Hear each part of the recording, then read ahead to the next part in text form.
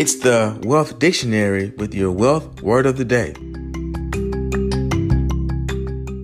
Today's word is bubble, or economic bubble, or asset bubble, or balloon is a noun, spelled B-U-B-B-L-E. Bubble. A bubble is a fast rise in an asset's price followed by a contraction. Bubbles happen when the price is not justified by the asset itself, but rather by the overexuberant behavior of investors. When there are no more investors willing to pay the overinflated price, people panic and sell. When there are no more investors willing to pay the overinflated price, people panic and sell, and the bubble bursts. The term bubble, in reference to financial crisis, originated in the 1711-1720 British South Sea bubble, and originally referred to the companies themselves and their inflated stock, rather than to the crisis itself. This was one of the earliest modern financial crises. Other episodes were referred to as manias, as in the Dutch tulip mania. The metaphor indicated that the prices of the stock were inflated and fragile, expanded based on nothing but air, and vulnerable to a sudden burst, as in fact occurred.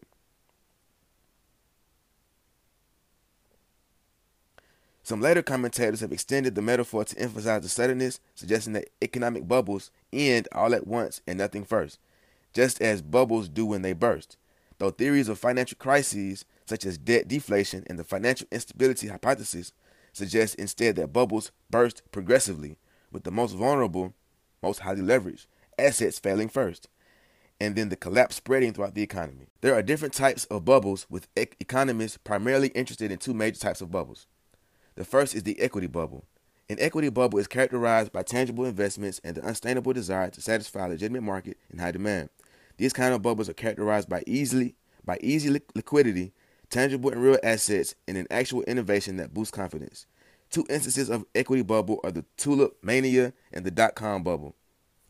The debt bubble is characterized by intangible or credit-based investments with little ability to satisfy growing demand in a non-existent market. These bubbles are not backed by real assets and are characterized by frivolous lending in the hopes of returning a profit or security. These bubbles usually end in debt deflation, causing bank runs or a currency crisis when the government can no longer maintain the fiat currency. Examples include the Great Depression and the Great Recession. 5 stages of a bubble. Economist Hyman P. Minsky was one of the first to explain the development of financial instability and the relationship it has with the economy. In his pioneering book, Stabilizing an Unstable Economy, from 1986, he identified 5 stages in a typical credit cycle, one of several recurrent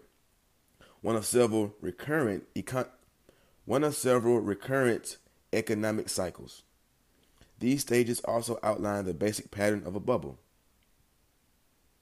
First is displacement. A displacement occurs when investors get enamored by a new paradigm, such as an innovative new technology or interest rates that are historically low. A classic example of displacement is the decline in the federal funds rate from 6.5% in May of 2000 to 1% in June of 2003. Over this 3-year period, the interest rate on 30-year fixed-rate mortgages fell by 2.5 percentage points to a historic low of 5.21%, sowing the seeds for the subsequent housing bubble. Boom! Prices rise slowly at first, following a displacement, but then gain momentum as more and more participants enter the market, setting the stage for the boom phase. During this phase, the asset in question attracts widespread media coverage. Fear of missing out on what could be a once-in-a-lifetime opportunity spurs more speculation, drawing an increasing number of investors and traders into the fold. The next phase, euphoria. During this phase, caution is thrown to the wind as asset prices skyrocket. Valuations reach extreme levels during this phase, as new valuation measures and metrics are touted to justify the relentless rise. And the greater fool theory, the idea that no matter how prices go, there will always be a market of buyers willing to pay more, plays out everywhere. For example, at the peak of the Japanese real estate bubble in 1989, land in Tokyo sold for as much as $139,000 per square foot, or more than 350 times the value of Manhattan property.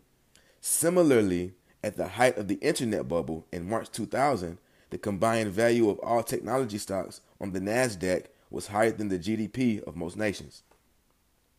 Profit taking. In this phase, the smart money, heeding the warning signs that the bubble is about at its bursting point, starts selling positions and taking profits. But estimating the exact time when a bubble is due to collapse can be a difficult exercise because, as economist John Maynard Keynes put it, the markets can stay irrational longer than you can stay solvent. In August 2000, for example, French bank BNP Paribas halted withdrawals from 3 investment funds with substantial exposure to U.S. subprime mortgages because it could not value their holdings. While this development initially rattled financial markets, it was brushed aside over the next couple of months as global equity markets reached new highs. In retrospect, Paribas had the right idea, and this relatively minor event was indeed a warning sign of the turbulent times to come. The last phase is the panic. It only takes a relatively minor event to prick a bubble, but once it is pricked, the bubble cannot inflate again. In the panic stage, asset prices reverse course and descend as rapidly as they had ascended. Investors and speculators, faced with margin calls and plunging values of their holdings, now want to liquidate at any price. As supply overwhelms demand, asset prices slide sharply. One of the most vivid examples of global panic in financial markets occurred in October 2008, weeks after Lehman Brothers declared bankruptcy and Fannie Mae, Freddie Mac, and AIG almost collapsed. The S&P 500 plunged almost 17% that month, its 9th worst monthly performance. In that single month, global equity markets lost a staggering $9.3 trillion of 22% of their combined market capitalization.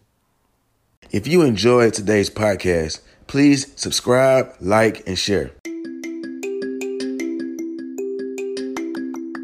With your wealth word of the day, I am Matthias Trulin.